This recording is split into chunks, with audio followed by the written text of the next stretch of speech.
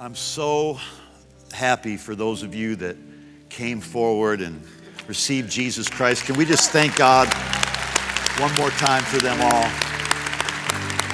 So proud of you. We're so proud of you. We're so happy to have you in our family, spiritual family. It would not be the same without you. Heaven won't be the same without you. Thank God that we're all going to go. We're all going to be there. And we're going to see Jesus just as he is. And we're going to walk with him forever and ever. And it all starts right here on earth. Eternity doesn't start when you die. Eternity starts when you become a living soul. And we're going to live forever. Your physical body will tire out and eventually wear out. But you will continue to live forever and ever.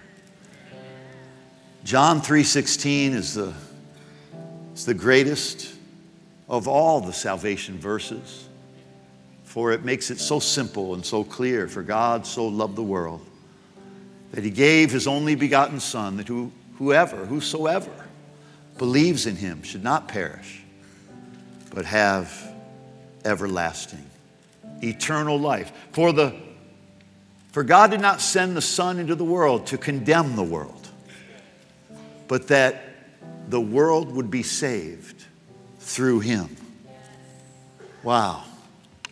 We really need to get a hold of how simple the gospel is and how it takes a self-righteous Christian to really screw it up. But the gospel is really simple.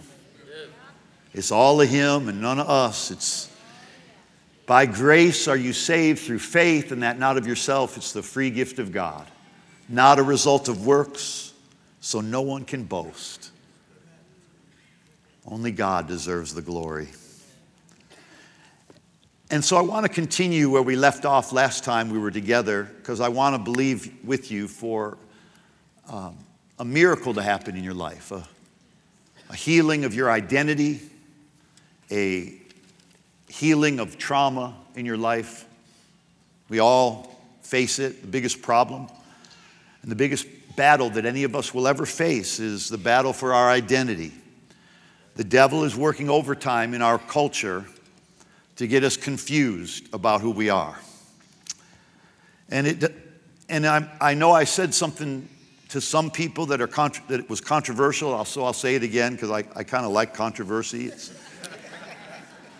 gets people thinking. It shakes up our mindset sometimes that we're stuck. No matter where, there's two genders in the world. There's two genders that God created. Now, people can create other genders if they want to, but God only created two. He created male and female, but he created them as one. When God created man, man was male and female. He was created in the image of God. And so it's never been in God's eyes, men are superior to women. It's never been that way to God. God's always seen men and women as equal because male and female came from one creation of man that God created in his image. Both male and female are God's image. They're a part of God's image. Now, in our world, we're seeing this massive shift, this massive coordination of creating all these new identities and new genders. And there is a spectrum. There's male and female, but then sometimes there are some who possess some female characteristics, though they're a male, or some male characteristics, though they're a female. But they're still male or female. And we have to have empathy for people that are struggling to discover and figure out where they are on that spectrum. It's a journey. It's a lot of confusion. It's a lot of bad parenting in the world. There's a lot of bad parenting. There's a lot of letting the government become the parents is not a good idea. We don't need another daddy. We got our Father in heaven. So The devil is trying to confuse us. It's like he's shuffling these shells, trying to get us confused, trying to get our eyes off of the real, and trying to get us distracted from the real crisis in our world is not knowing who we are in Christ. The real crisis is not where we fall on the gender spectrum. The real crisis is either we understand our identity as a son or daughter of God, or we don't understand our identity as a son or daughter of God. Anybody with me still? All that truly mattered. I've had people ask me, I've had transgenders, I've had homosexuals, I've had all manner of people that have asked me, how do I know? What do I do? I feel confused. I've said, you know what? Your focus should be on knowing your true identity as a child of God. That is where the battle is. You know what? If you're confused for the next 30 or 40 years about your gender spectrum place, you got some IQ deficiencies in your gender and your awareness of your gender, no problem. Struggle with that or embrace something that you think you are as long as you want to, but realize this, the real identity that everybody needs to wake up to is their identity as a son or daughter of God, as a child of God. Because once you have that, your struggle ends. Everything else will unfold. Everything else. And listen, we all have somebody and know somebody that's dealing with that struggle, or that's being created in our public school systems, and it's being pushed through government. I'm really not here to talk politics, and I hope you can appreciate where I'm coming from here, because all of that is a distraction from the real issue. And the real issue is Satan doesn't want you to know how powerful you are as a child of God, as a son or daughter of God. He wants you to stay ignorant of your identity in Christ. Because Ephesians chapter 1 verse 11 says, it is only in Christ that we find out who we are and what we're living for. No wonder there's this spectrum. No wonder there's so much confusion, because he says you'll only know who you are when you know who you are in Christ. And he said you're only going to find out what you're living for when you know who you are in Christ. It is only in him that we find out who we are and what we're living for. No wonder the confusion exists. No wonder there's such a struggle. No wonder there's such a battle. No wonder there's such a problem. No wonder we're having the problems in our society that we're having. Because if you ever want to truly find out who you are and what you're living for, you can't find it outside of Christ. You will never fulfill your destiny until you understand your identity. Your identity, listen, we all have two identities. Who we are by God's definition and who we are by humans' definition. Anybody with me? And if I can show you this scripture in Judges, oh boy, if we could only get a hold of this. In Judges chapter 11, let me read something to you. Everybody okay?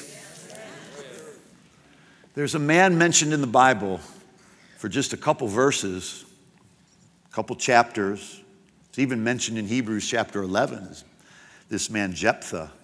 In Judges chapter 11, verse 1, it says, now Jephthah, the Gileadite, was a mighty, valiant warrior.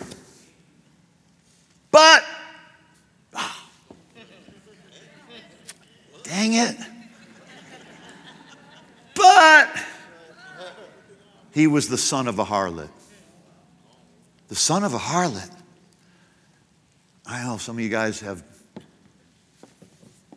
G-rated minds, so you don't ever use words like that, but a son of a harlot means she was a prostitute.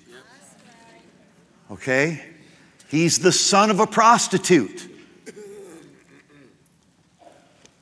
I want you to see this. I really want you to see this, because God's version of Jephthah is the first mention. Now Jephthah the Gileadite was a mighty, valiant warrior. One translation says a man of valor. Come on, Vallejo graduates. Valor, value. He was a valiant warrior. God saw Jephthah as a mighty, valiant warrior. Man saw Jephthah as the son of a prostitute. What matters is who you're going to side with on your identity. Who God says you are or who man says you are. Oh, I know that person. Oh, I know that guy. He's, that family. They're like this and all the gossip about it. Hey, your family's history is not your identity. Your family's history is not your destiny. Your identity is as a son or daughter of God, and your destiny will be truly manifested when you choose to side with God's version of you. And God's version of you is as a mighty, valiant man or woman of valor. A man or woman who's a champion. Man, say that, I'm a champion. I'm a champion of Christ. I'm a champion in Christ. Way to go, champions. More of you need to get thinking like a champion. Every podcast, every week, we think like champions. Amen. I love this verse. Which version of you? Which version are you going to side with? Which version are you going to choose? What God says about you or what your history says about you? I'm choosing what God says about me. Because when you know who you are, several things will happen in your life. When you know who you are, you'll understand your value. The reason why we make such poor decisions in life is because we don't realize how valuable we truly are. We don't understand our true worth. We don't understand our true value. Jesus came looking for you. He came looking for me, not to condemn us, but to save us.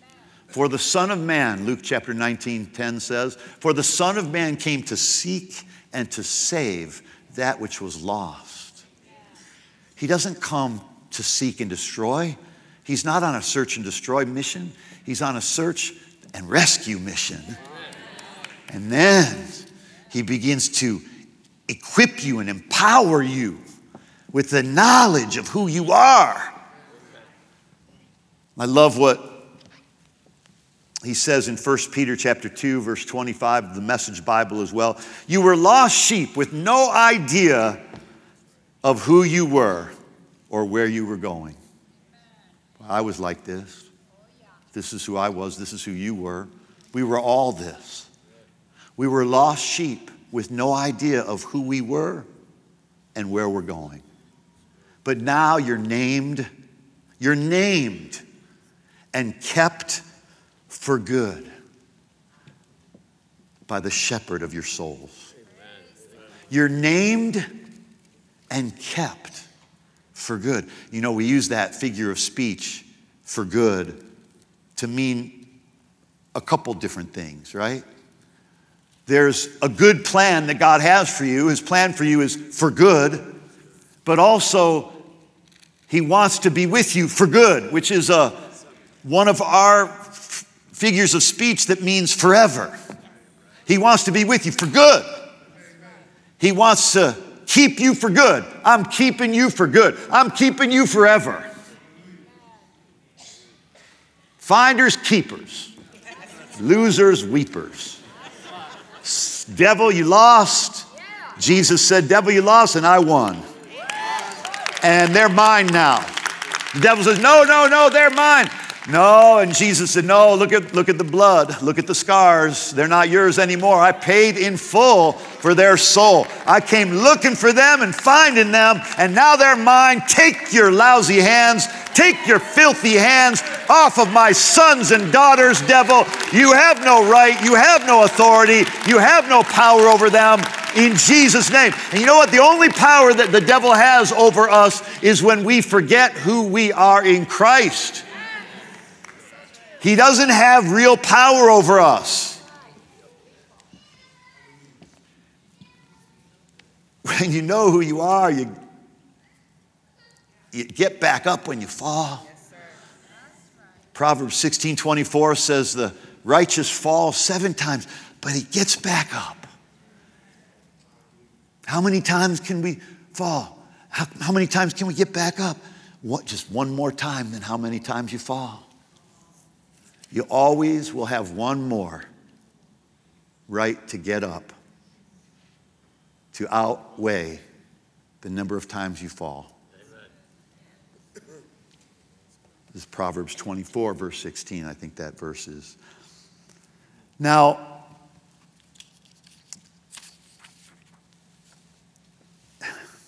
the reason so many things seem so hard for us as people, because I really want to pray, I want to believe, and this is going to take a few weeks for me to unravel this, and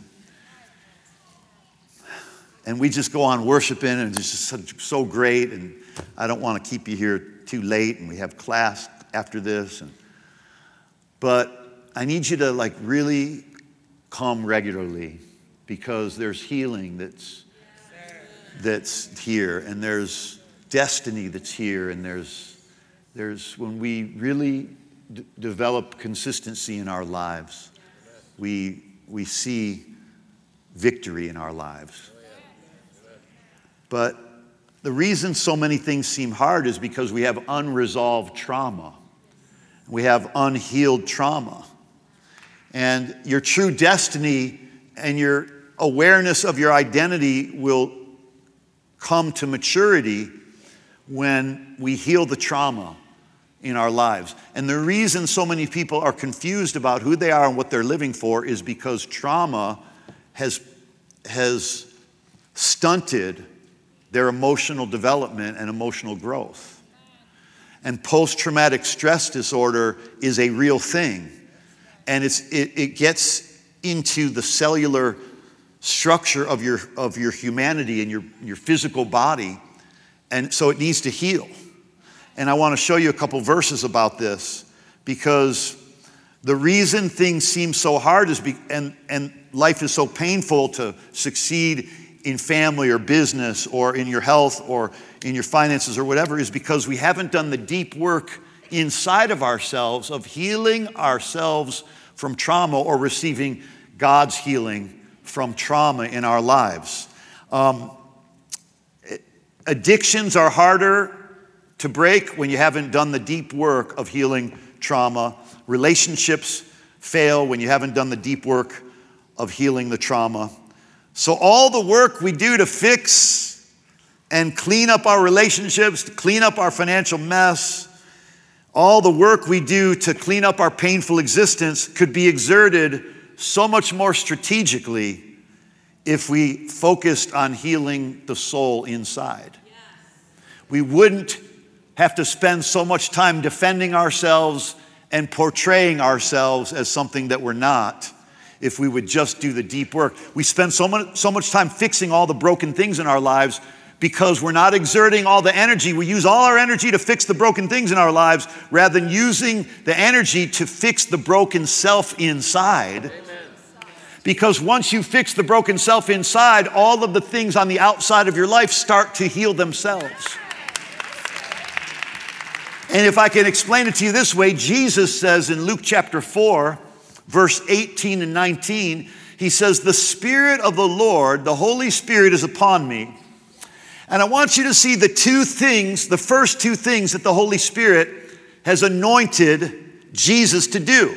The Spirit of the Lord is upon me because he has anointed me to preach the gospel to the poor. So the first thing that Jesus is anointed by the Holy Spirit to do is to preach the gospel.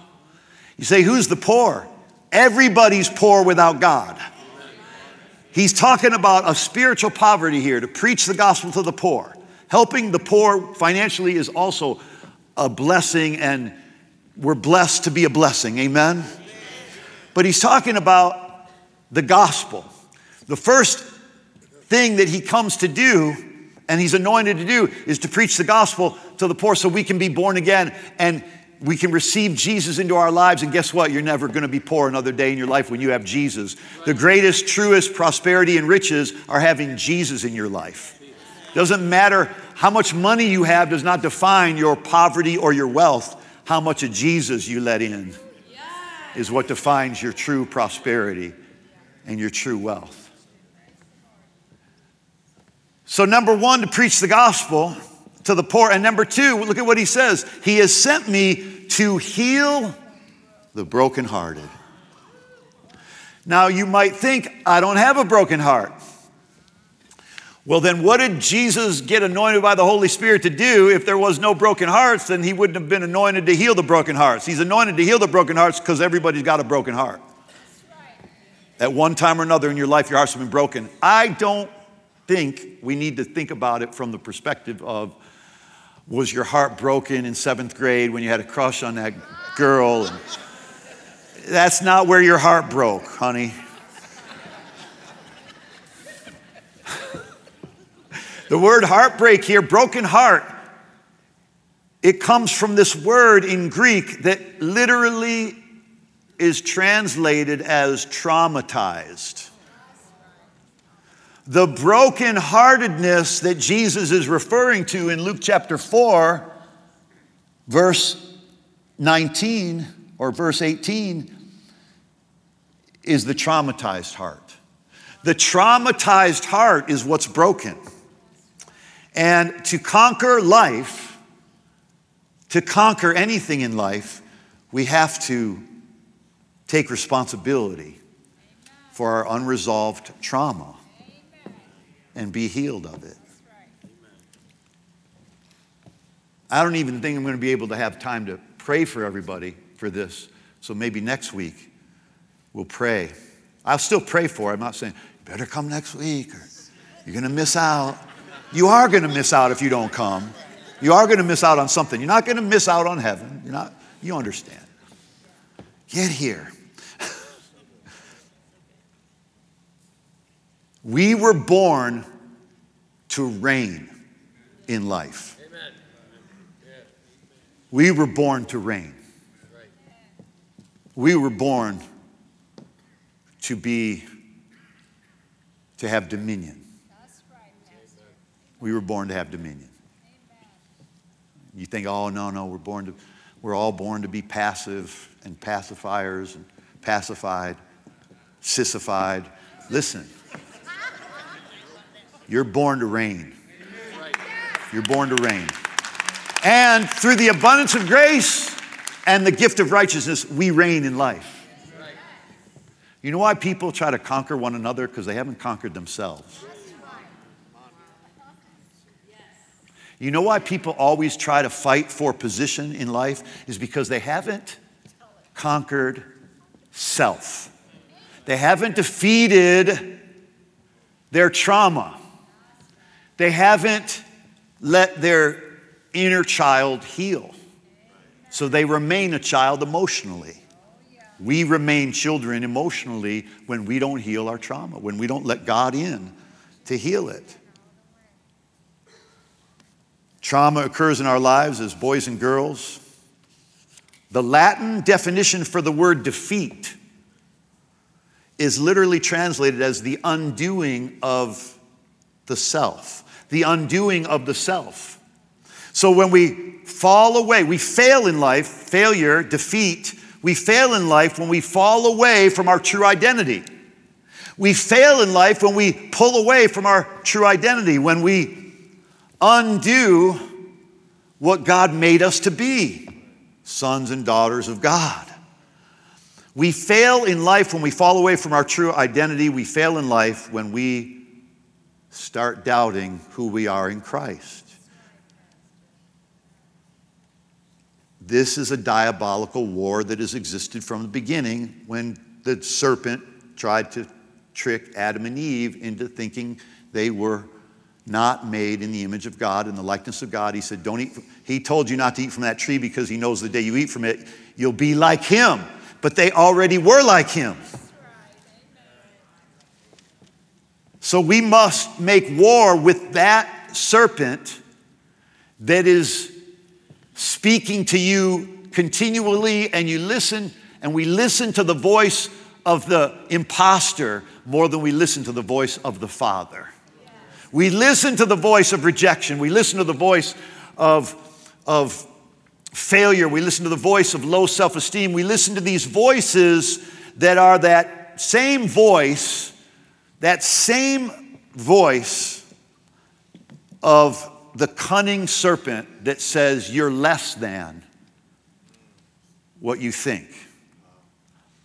God says you're more than what you think. God says you're made in His image, in His likeness. The devil says, no, you're a failure, you're a loser, you're ugly, you're less than, you're inferior. You're inferior. The inferiority complex comes from an unclear reality of who you are in Christ. When you understand that, boy, folks, this is the battle. When people say, I wish you'd preach more on spiritual warfare, I do every time by telling you who you are.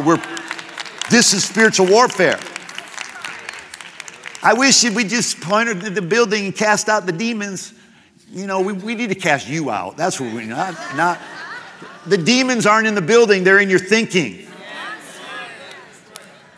They're in twisted thoughts.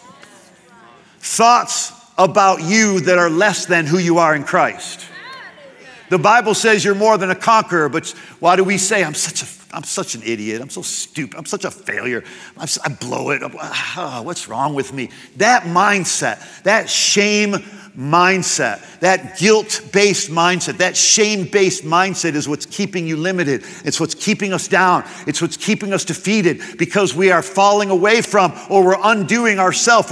We're peeling ourselves away from who God said we are. We're peeling ourselves away from being made in the image of God. We're undoing the self, and that's what leads to defeat and failure. Don't get me wrong. You fail on a test or you fail in something, you get back up, but my point is it's a mindset of failure and it's an expectation. Oh, have you ever been like that? Well, things are going really good for me. Oh man, I better not jinx this. I know there's too many good things happen in my life. I know something bad's going to happen. And we start expecting failure. Because we're brainwashed by Satan. We're brainwashed by low self-worth, low self-esteem, inferiority complex, rejection mindsets, limited thinking. We don't know who we are in Christ, so we take on what we hope people will want and what we hope people will accept and what we hope people will love us for. And God doesn't want us to take on an identity to get people to love us or like us. He wants us to know who we are in Christ. And then who cares who likes you and who doesn't like you? You're no longer in a popularity contest. You're no longer fighting for your identity. You're no longer trying to be popular, trying to be famous, trying to have more of this and more of that. My God, we are living in a world that is so desperate for more attention and more fame and more popularity, and we look at the people that are the most popular as if they're the most successful, and they're broken inside, they're traumatized inside, and they're addicted to the adulation and addicted to the attention, and they're addicted. It's like a drug, and they need more to continue to feed them. But I love what Jesus said when he said in John chapter 5, and I can't remember this verse, but he said, your approval, maybe you guys can find it. It's in the Message Bible or the New Living Translation. Your approval means nothing to me. Amen. He said to the people that were around him, your approval means nothing to me. This is who you are in Christ. You are a person like Jesus. We're not Christ, but we're in him. He says, your approval means nothing to me because I know you don't have God's love within you. I don't need your approval. I got God's approval. I don't need your adulation. My Heavenly Father's dancing over me.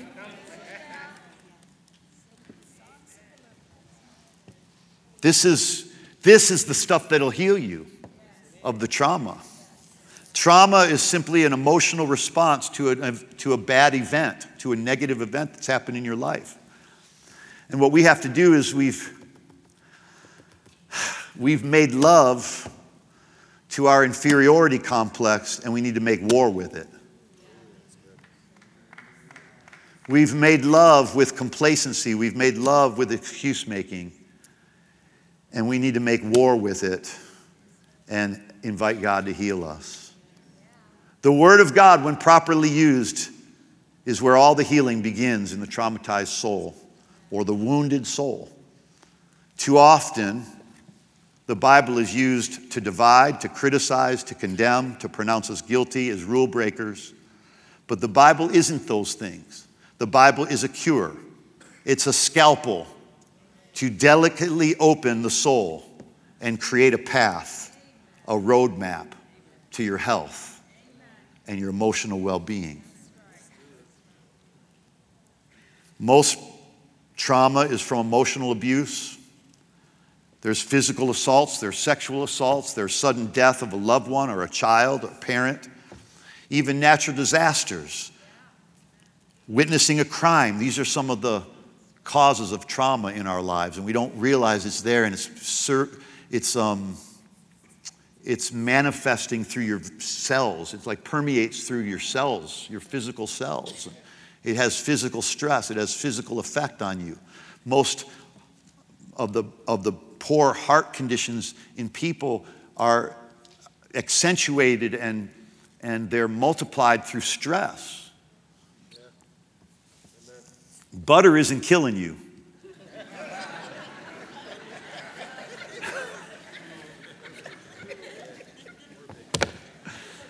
Stress and the trauma that creates that stress. So how do we make war with this identity thief? Okay, we need to acknowledge our pain. Here you go. A few steps and we'll pray. Acknowledge your pain. Identify where trauma has occurred. Hey, church should be a place of healing, shouldn't it? Well, this sounds more like a psychology class there, Pastor. Fine. Take it however you want to take it, but just take it and get healed. Acknowledge your pain. Identify where trauma has occurred in your life, number one. Number two, invite Jesus to heal your trauma. So these are steps you can take whenever you see yourself reacting in a way you wish you wouldn't. You got this now to bring it home to what our everyday lives. When you react to something in a way that you're not proud of, that's where you got to be healed.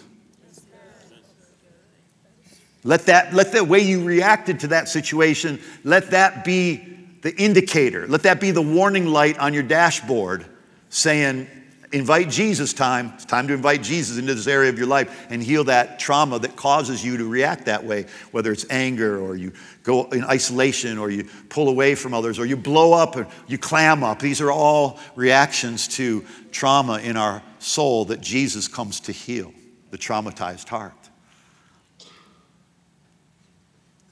Invite the healer. Invite the healer. Boy, if we could just invite the healer in our lives. By the way, there's this one particular verse that I really love in the Bible, but it's so misunderstood. I won't have time to get into all of it, but I do want to mention it because it's in James chapter 5, verse 16, and it says, confess your faults to one another. And I think there's another translation that says, confess your sins one to another and pray for one another so that you may be healed. The effectual, fervent prayer of a righteous man accomplishes much or avails much. Now, that confess your sins to one another, does that literally mean we should come up to each other and say, you know, I was just thinking the other day, really lustful thoughts about you, and I just want to confess.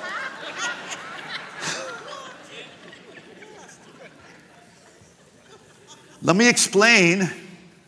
Please don't do that, by the way. Let me explain what this word sin or fault is translated as: the forfeiture of your inheritance. The forfeiture, the forfeiting your inheritance. Living below who God created you to live as, a son or daughter of God. The prodigal son forfeited his inheritance by thinking that what he possessed was who he was. He forfeited his inheritance by leaving his closeness with his father. He didn't forfeit his inheritance by spending all the money. He forfeited his inheritance by dividing himself from his father. And his inheritance was restored the moment he came back to his father. He just wanted to come back a servant. And his father, and he's like, Father, he prepared his speech, the night before. What I'm going to say, I know what I'll do. I'll say, Father, forgive me. I sinned against heaven and in your sight. I no longer deserve to be your son. Just make me like one of your servants. And he practiced that. He told us what he was going to say to the Father in Luke 15. Then he starts saying it to the Father when he comes home. And the Father runs up to him, comes running, kissing him and hugging him and embracing him. And what does the son do? The son starts giving his speech. Father, I'm sitting against heaven. Shut! The father interrupts him. He interrupts that speech. Sometimes we've practiced our speech and God's like, good, you practice something, but I'm here to interrupt it. I'm here to interrupt your speech. The father said, I'm here to interrupt your speech. You have this mindset. You're creating this arrangement between you and me as your father, and you want to be a servant? You want to be a slave? Are you kidding? I'm not letting that happen. I'm going to interrupt that mindset. I'm going to interrupt your false identity as a servant, your false identity as a slave, and I want you to see yourself as my son again. Bring the best robe and put it on my son. Go get a ring for his finger. Kill the fatted calf. This son of mine was lost. Now he's been found. This son of mine was dead, and now he's alive. Let's rejoice. Let's celebrate forevermore. This is the relationship with God. This is how your trauma heals. Come to the Father. Give yourself back to the Father. Rejoice in the Father's love. Remember who you are. Accept your place as a son or daughter again. Take your rightful seat with Christ in heavenly places. Take your rightful seat as a king and a priest before God. Take your rightful seat as one who rules and reigns in life. We're not dominated by the devil. We have dominion over the devil. The devil doesn't have dominion over us. The world doesn't have dominion over us. Sin doesn't have dominion over us. Fear doesn't have dominion over us. Death doesn't have dominion over us. We have dominion over that. We have dominion because we are the sons and daughters of God. Come on, let's stand together and let's have a word of prayer. Let's have a word of prayer. I want you to say this out loud. Say, in the name of Jesus, I confess that I have fallen away from my inheritance and seeing myself as a son or daughter of God.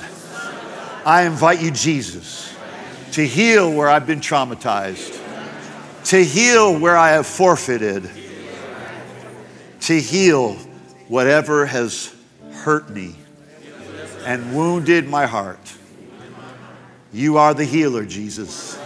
I invite you to heal my trauma, restore my inheritance, restore my identity as a son or daughter of yours.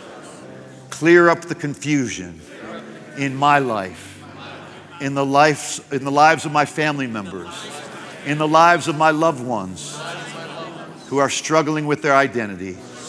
Open their eyes, open my eyes to who I am in Christ. For it is only in Christ that we find out who we are and what we're living for. In Jesus' name, amen. Let the healing begin and let it continue next time. We are together on Sunday. I love you guys. You're dismissed, and enjoy the rest of your weekend. And we got authority, saints. Walk in that authority and walk by faith and not by sight. Amen.